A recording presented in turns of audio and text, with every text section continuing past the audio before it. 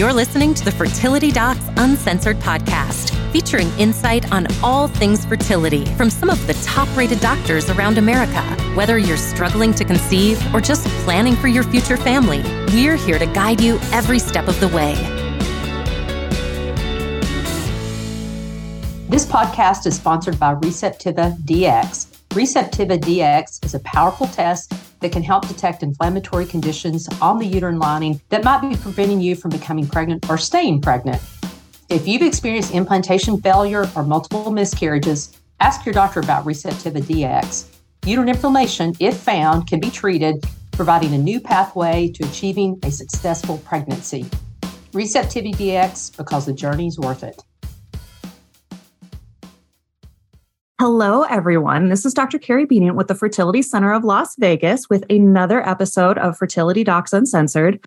I am joined by my two absolutely adorable partners, Dr. Abby Eblen from Nashville Fertility Center. Thanks, Carrie. Hi. And Dr. Susan Hudson from Texas Fertility Center. Hello.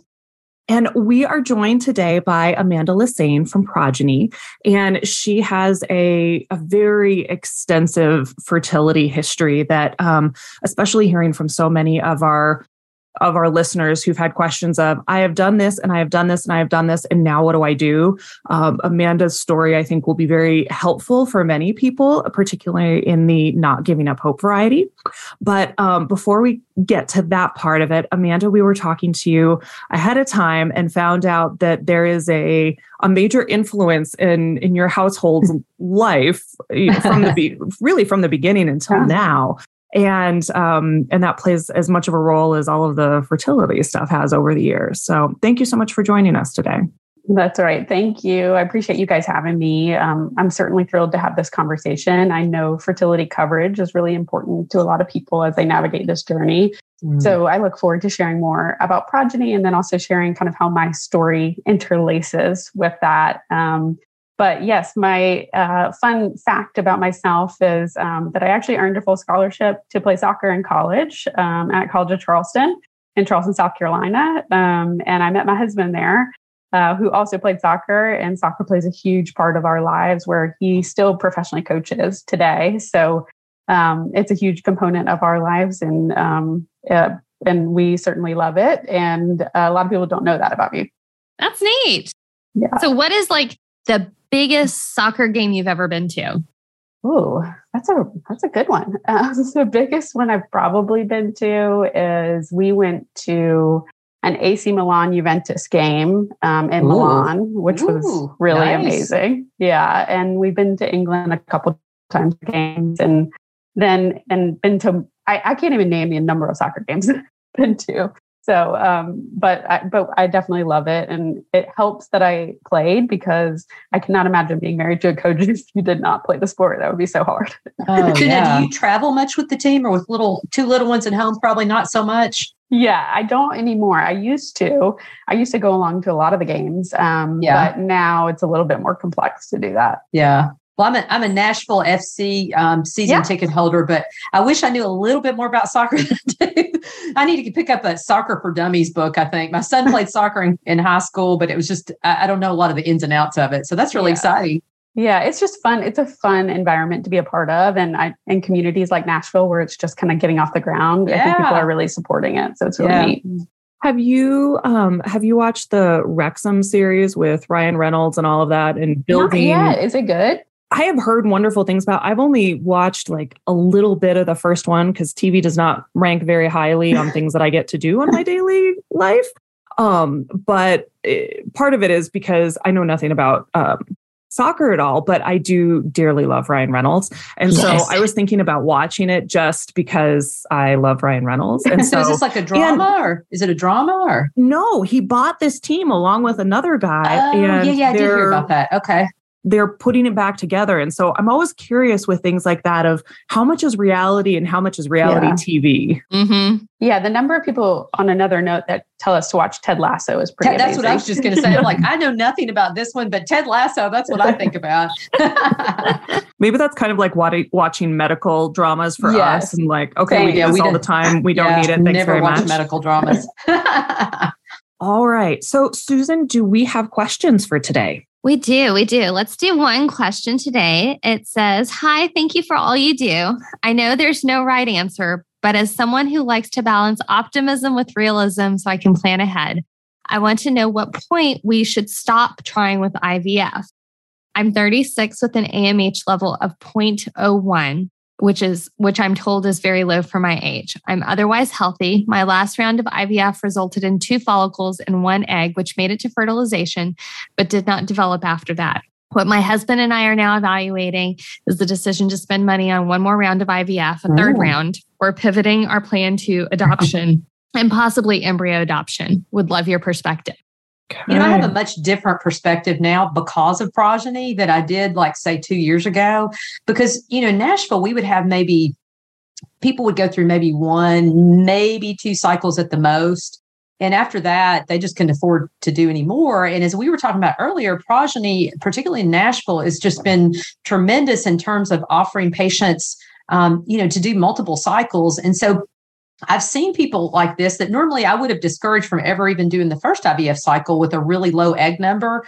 My gut feeling is, and now I've seen patients sometimes do way more than I kind of think they should. And I've seen them do, maybe just 1.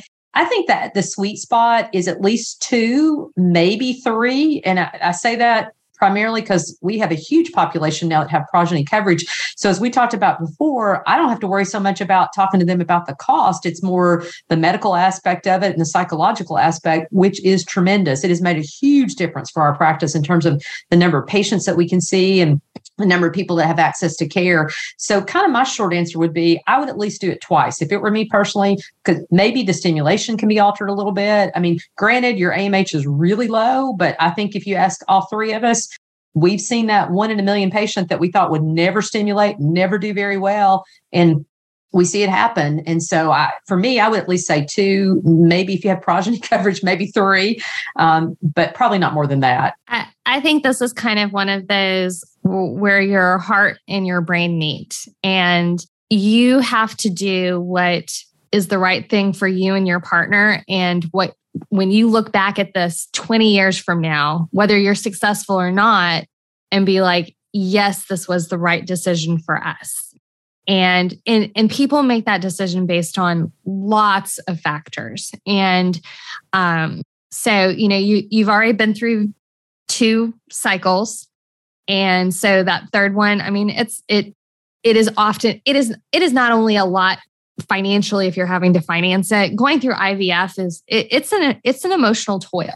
I mean, there's so much writing on it, and it is stressful. But what you can get out of it can be absolutely amazing for the rest of your life. So I don't think that this is a right versus wrong answer. I think it's a where is your heart leading you answer. And if you decide, hey, getting pregnant with my own eggs isn't the most important thing for me at this point. It's more important for me to ideally have a positive outcome and have a baby, whether that is through conventional adoption or embryo adoption or donor egg or whatever you have, or even child-free living. That right answer is the one that is for the 2 of you. So to back up just a little bit, because we have said Progyny, a half a dozen times already. And part of the reason why we asked Amanda to come on is because Progyny is such a different system than really anything else. It's very different from cash pay. It's very different from kind of a standard insurance system. And it's something that patients have a little bit more ability to advocate for with their own employers. And so Amanda, can you give us the 2-line explanation of what is Progyny and why do we have you here today rather than just some random insurance person or somebody who's paying out of pocket? Yeah. So, Progyny provides comprehensive fertility coverage that's really equitable across a population and gives people the opportunity to really focus on their care and not necessarily be thinking about the dollars and cents that are included within their fertility coverage. So everything that somebody would need from start to finish of a recommended treatment cycle will be provided to them in the fertility coverage that's offered through Progyny. We partner with self-insured employers, and then they provide it to their employees as a benefit. And we came to the market about 6 years ago, and came to the market because the way traditional medical carriers had been approaching fertility care was just really broken. They really approached it in that dollar cap maximum setup. And that was just not efficient for not only the patients, but also employers. They weren't getting good outcomes on both sides. And so Progyny came into existence to help improve outcomes for both patients and employers. Can you explain kind of about what self-insured employers are? So our listeners who can kind of figure out, hey, is my employer a self-insured employer? Yeah. So it's something that a lot of people don't realize or don't know about their employer. So I would say that's very common to not know whether your employer is self-insured or not. I would say the majority of larger employers, so probably somewhere over 500 or over 1,000 employees, if you have that, it's likely that they're self-insured. And it's just basically the mechanism of which they pay for insurance. So essentially, they're assuming all the risk for their healthcare when they are self-insured. Other employers might be fully insured that are smaller because they can't basically manage or mitigate as much risk as a self-insured employer can. So I would say if you work for a larger company, it's likely you're self-insured. But it's an easy question that you can ask your HR team. And the majority of Progyny customers are self-insured.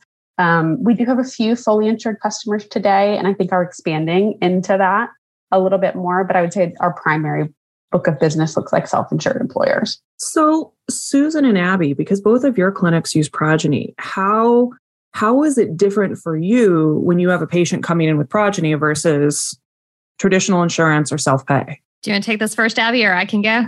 Sure. I will say that it is in the state of Tennessee, and I've practiced now here for 20 years, it has made a tremendous difference. It has been, I'm trying to think of an equivalent, life altering, I guess, for patients and for physicians.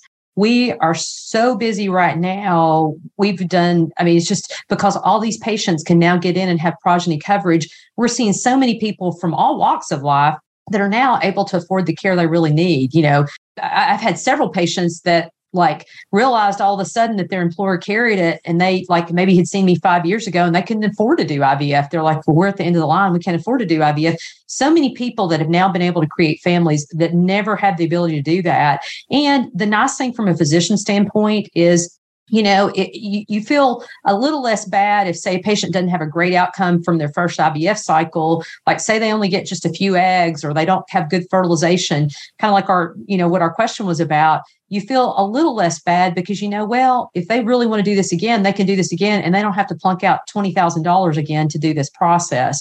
So it's been really fabulous overall, you know, for all of our patients and for physicians. We just feel like we can give more care now to more people from all walks of life that I've ever been able to do in my whole career. So it's great. It's fabulous. So I would say that it has changed a little. I do counsel my Progyny patients sometimes a little bit more differently than I do my other patients.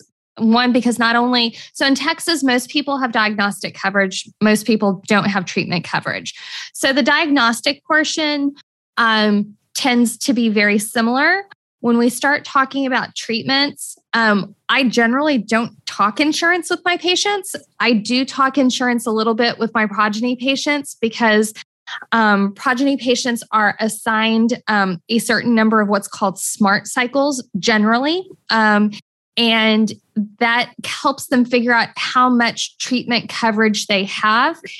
And I think the biggest change in my practice has been I'm of course focusing on this pregnancy, but I have definitely started, even with my non-Progyny patients, just because I tend to do similar things, is I am now focusing on what a person or couple's family goal is, and not just saying, okay, you're 34 and you want to have a baby right now, and I need to focus on helping make that baby right now, okay? Because most people out of pocket aren't going to be able to plan for those other children. They're going to just kind of deal with it when it comes.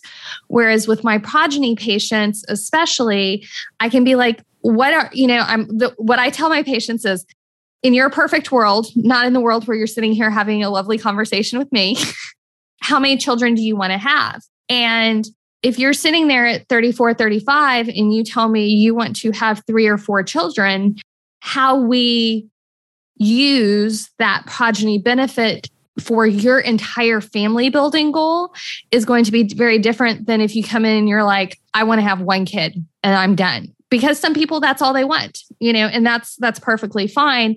But it helps us figure out what's going to be the best path, like I said, for their whole reproductive life, and not just focusing on this baby here and now. So, Amanda, going back to what we referenced at the very beginning of this, kind of all the progeny stuff aside, you have had quite the journey of fertility treatment and how do you build a family? You've seen both sides of the story. Yes. And then some. Like you have kind of hit all of the things that we do. And so what, for our listeners, please tell us what you have been through and how and where you are today. Yeah, I try to do this in like a condensed version as much as I can, but there's like little details that I always want to share. So if there's something you want me to expand upon, let me know. So we started trying to build our family in 2013. And when we started that process, I was 27. So I was really young, but my FSH was high for my age, but I didn't have any coverage at the time. And so when you're 27 years old, like knowing you have to go through IVF seems unattainable, right? Like I did not have savings available to tap into. And I think a lot of people face this like first medical crisis that you don't expect yourself to be in, right? And I was a college athlete. My husband was a college athlete. Like I thought this never could be our situation. And so we tried IUI a few times. That was not successful. And then we decided, because we needed to move forward with IVF, that we would find kind of a lower cost treatment option of a clinic. And I think because we were facing kind of so much cash pressure at the time, we had to make that decision. And, looking back now at everything that I know, I probably never would have done that, right? But that's where I was at the time. And I think a lot of fertility patients tend to be in that kind of place. And then, that cycle didn't work. That was the first IVF cycle that we did. We continued, we moved a few times and then found a new reproductive endocrinologist. We did 3 more rounds of IVF. And I ended up having kind of a diminished ovarian reserve diagnosis. So we had to do a lot of rounds because I wasn't getting a lot of embryos from each cycle. I would maybe get 1, transfer 1, it wouldn't work. And so we did 4 cycles of IVF, all cash pay. Wow. And that was really taxing. I did that from, I think, 27 to 30. And when we did that, once we got to our 4th round and that didn't work, I was in a pretty dark place with it. And so we actually shifted gears and we looked to do donor eggs at that point. My sister actually decided to donate her eggs to us, which is an amazing process. And she's older than me and produced way more eggs than I did. And we went through that whole process. And we actually got a grant to go through that process because we were completely like out of cash at that point. And that didn't work. And so we were like completely lost at that point. We shifted to find out I had endometriosis, had surgery for endometriosis, was diagnosed with stage 3 endometriosis after that, had that removed up with a provider in New York City. And then after that, we ended up actually looking to do a surrogate. So we had the embryo created from my egg and my husband's sperm, found somebody to be a surrogate.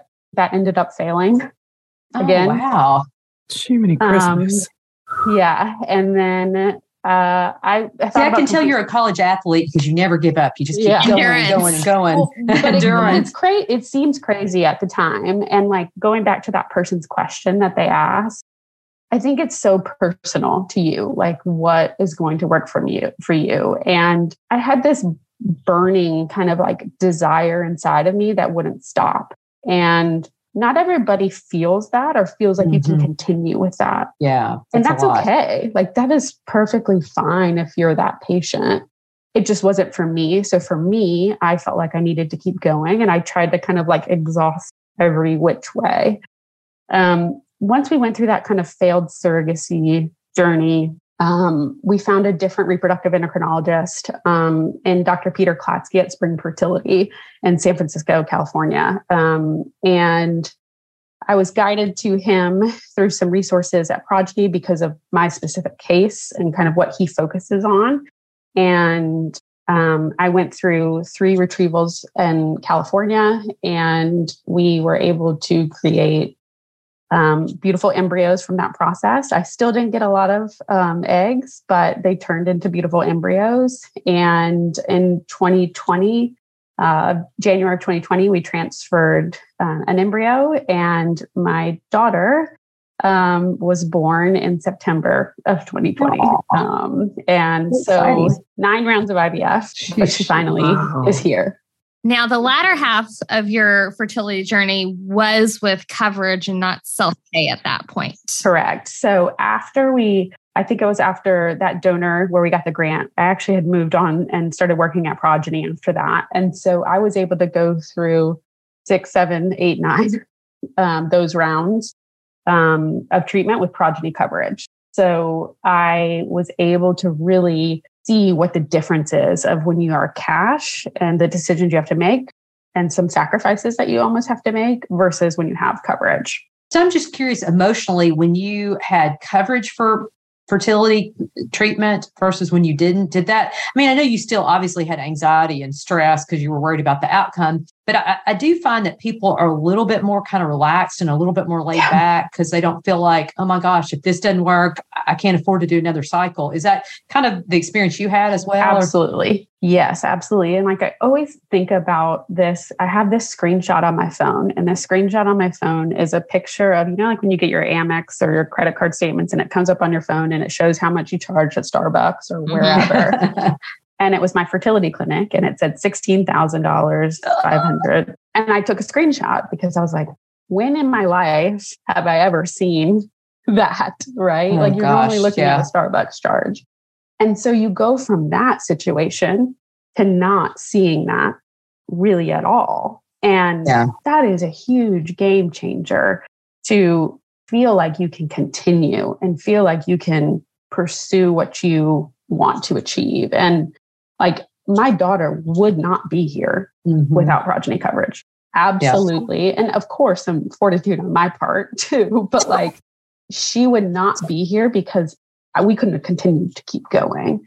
And that part to me is so wild to think about, is that the insurance has that much influence on people's outcomes, So if you happen to work for a company that is self-insured and has Progyny, that's great. But what would you say to our listeners who don't work for a company like that? What words of advice do you have for them? Yeah. So I think that one of the most powerful things that people have in this case is your voice that you can use. And on a daily basis, my job is to speak with benefits leaders or HR teams about Progyny and why they should include fertility coverage in their benefits package. And 65% of employers that added fertility coverage added it because somebody asked for it. So that is very powerful, and it's scary, right? Like it is scary to say to your employer, I'm trying to get pregnant and I'm struggling, right? Like that's a scary proposition. And like people don't even share it with their family and friends, much less their boss. Yes. So there are some resources that we have, as well as Resolve also has some really great resources that help people navigate that path, whether they want to do it anonymously or they want to do it with their own voice. But regardless, your voice matters, whether you actually use your name or you use, are anonymous in asking for it. I have 2 patients that successfully negotiated to have their employer use Progyny because I usually tell patients if they say, I don't have coverage or they work for a big company, I'm like, well, here, let me write it down. Progyny. Go tell them that you want Progyny coverage because it is, I tell them it's not the Cadillac coverage, it's the Bentley coverage in Nashville for fertility. It's amazing. And I'd be interested to hear from your standpoint, Amanda. I have a lot of patients who really brag about how helpful Progyny is for them, and Progyny will reach out to them and remind them about appointments. And can you speak to that a little bit? Because I don't really understand exactly what Progyny does, but the patients really love working with your providers for sure. Yeah. So one of kind of the foundational elements of Progyny is that every patient has access to what's called a patient care advocate. And so that's a real human being that works at Progyny. And they are assigned to every individual who calls in to Progyny to learn more about the benefit. And you're assigned one person. So you actually have their name, their phone number, their email. It's not the random person you get. No. Yeah, like you think about the last time you talked to an insurance company, obviously you don't remember that person's name you talked to, right? And Progyny looks very different. People build relationships with their patient care advocates because you're sharing something so intimate with them about building your family. And so on average, our patients talk to their patient care advocate about 15 times in their journey. And so it's really there for education. So to help them maybe understand their clinical condition, if they didn't write down everything at their doctor's appointment, it's helping them understand, their appointments that are upcoming, what they can expect from their medication that they have. So really somebody to hold your hand throughout the process. And it makes a world of a difference also emotionally to have somebody to support you that actually knows what's going on, right? So that is a huge component of the benefit. And it's really fun. We get to see what people say about their patient care advocates. Like you write reviews and always there's glowing and people say such nice things about our patient care advocate team. They are incredible. And a lot of them are former fertility nurses. Or worked in a clinic setting. So they have a background of working with fertility patients. It's been funny a couple of different times. I'll tell a patient when I see him now, remember, you've got to do ...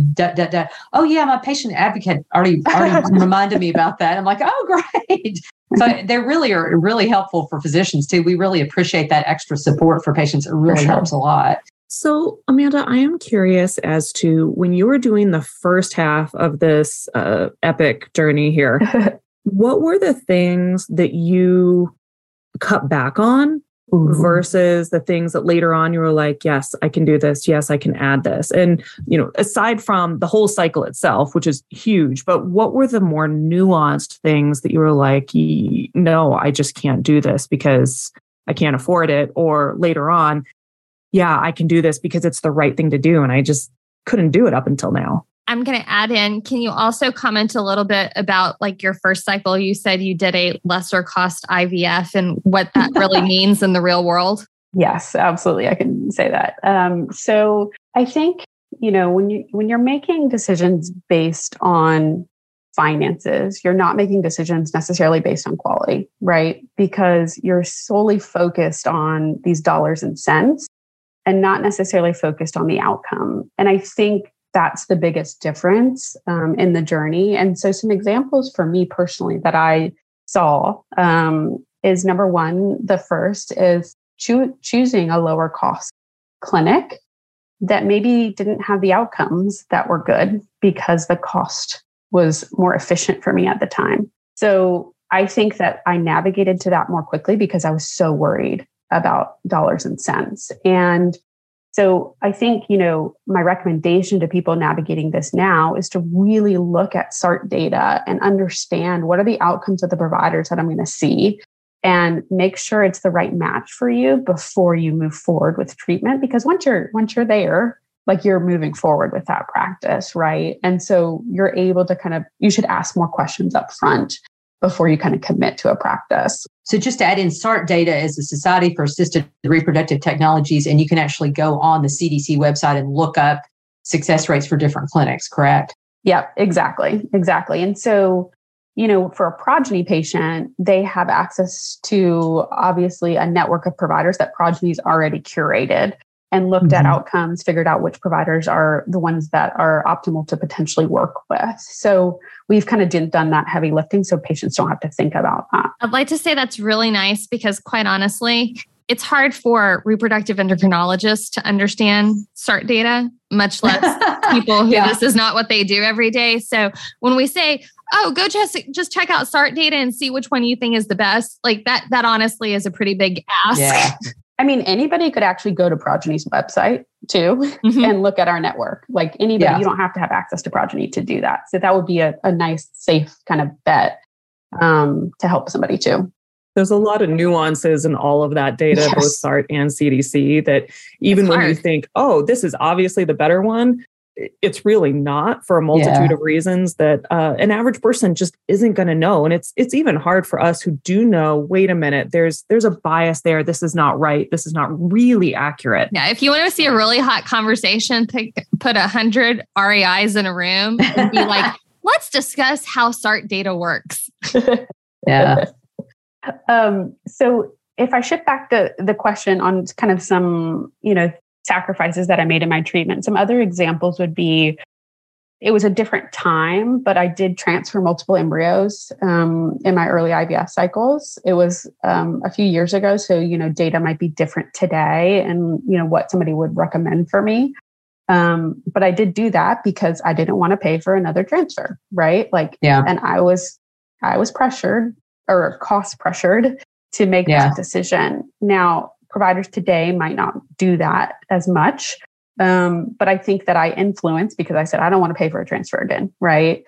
And I didn't think about what would it be like to have twins, or what are the risks to me? I didn't. Or triplets. Yeah. Exactly. I did not think through that process clearly.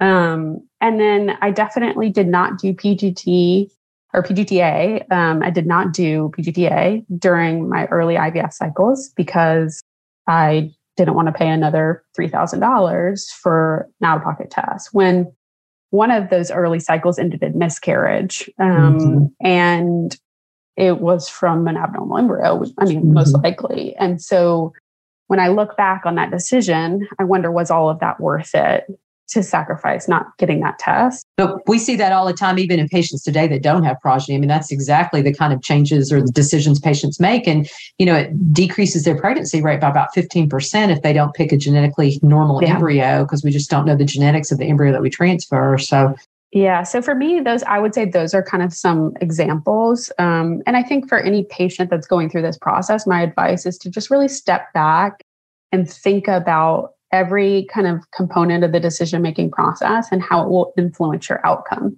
Even if you're paying cash, make that calculation, write down, if I pay $3,000, then it's going to cost more upfront, but maybe I, prevent myself from going through an emotionally really difficult miscarriage and process that comes along with that. And think through these decisions, because I don't think I did, because I was so focused on cost in the beginning. And so as I progressed to having coverage, I was just able to make decisions more clearly that were really focused on getting me to that healthy outcome.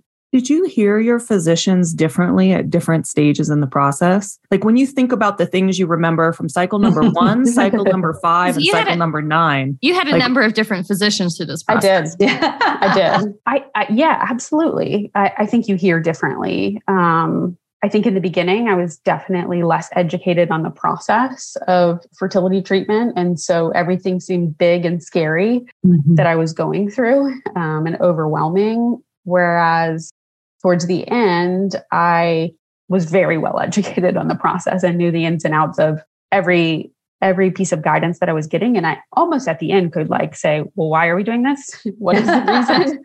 Why'd you use that dose of FSH this time? Exactly. So when you say, obviously people who are listening to this podcast are already self-educating themselves to a certain degree.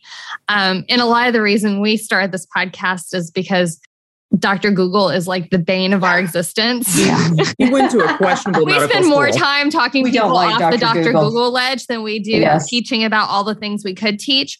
How would you recommend listeners educate themselves about their fertility treatment process? What are some good avenues to look at, and what would you recommend them not do?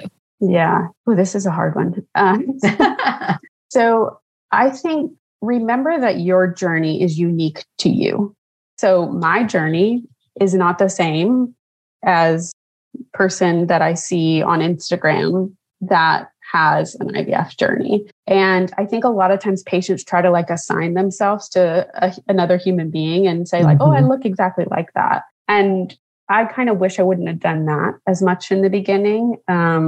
And just realize like my journey is unique. And yes, you can learn bits and pieces from other people, but not try to like mirror exactly what somebody else has, because you just have no idea.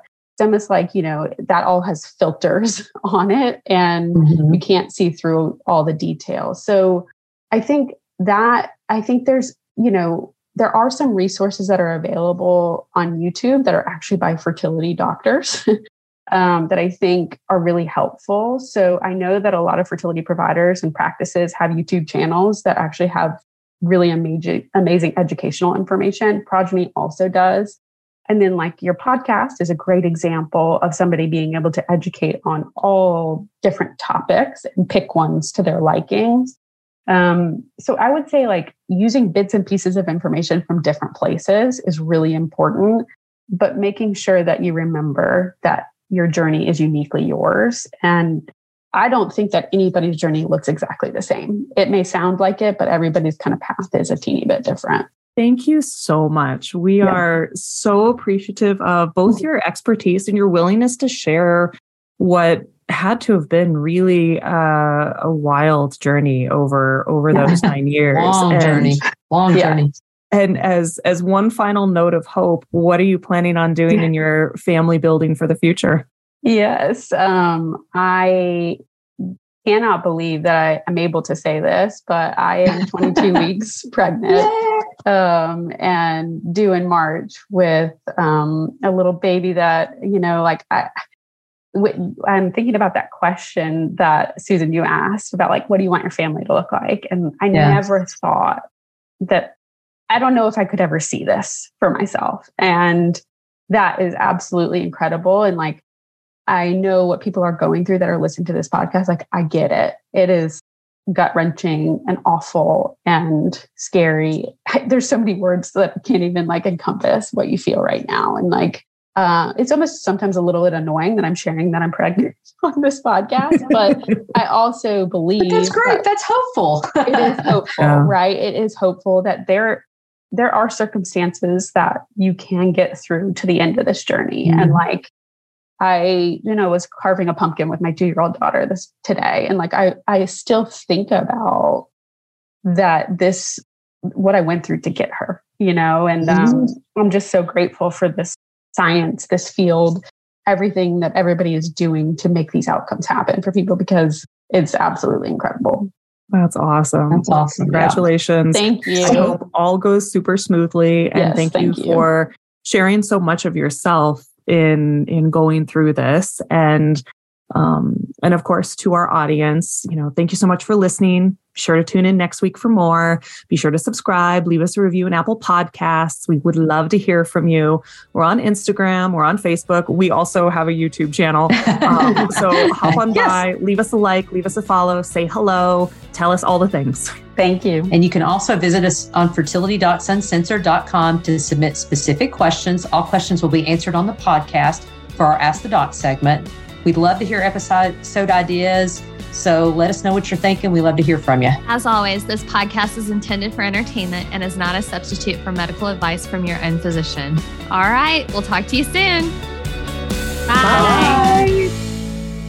This podcast is also brought to you by Fertility Pharmacy of America. Fertility Pharmacy of America is a fertility-dedicated pharmacy that partners with physicians across the country in order to provide patients with a more personalized pharmacy experience. Pride ourselves on ensuring that every prescription is accurate, delivered in a timely manner, and most importantly, affordable for all patients. A team of trained pharmacists, technicians, and customer service representatives will be with you every step of the way, providing you with knowledge and exceptional quality care for all of your fertility medication needs. More than just a specialty pharmacy, they're a committed partner during your fertility journey. Fertility Pharmacy of America, making miracles happen every day. Please text or call us at 844-449-8767 and reference Fertility Docs Uncensored.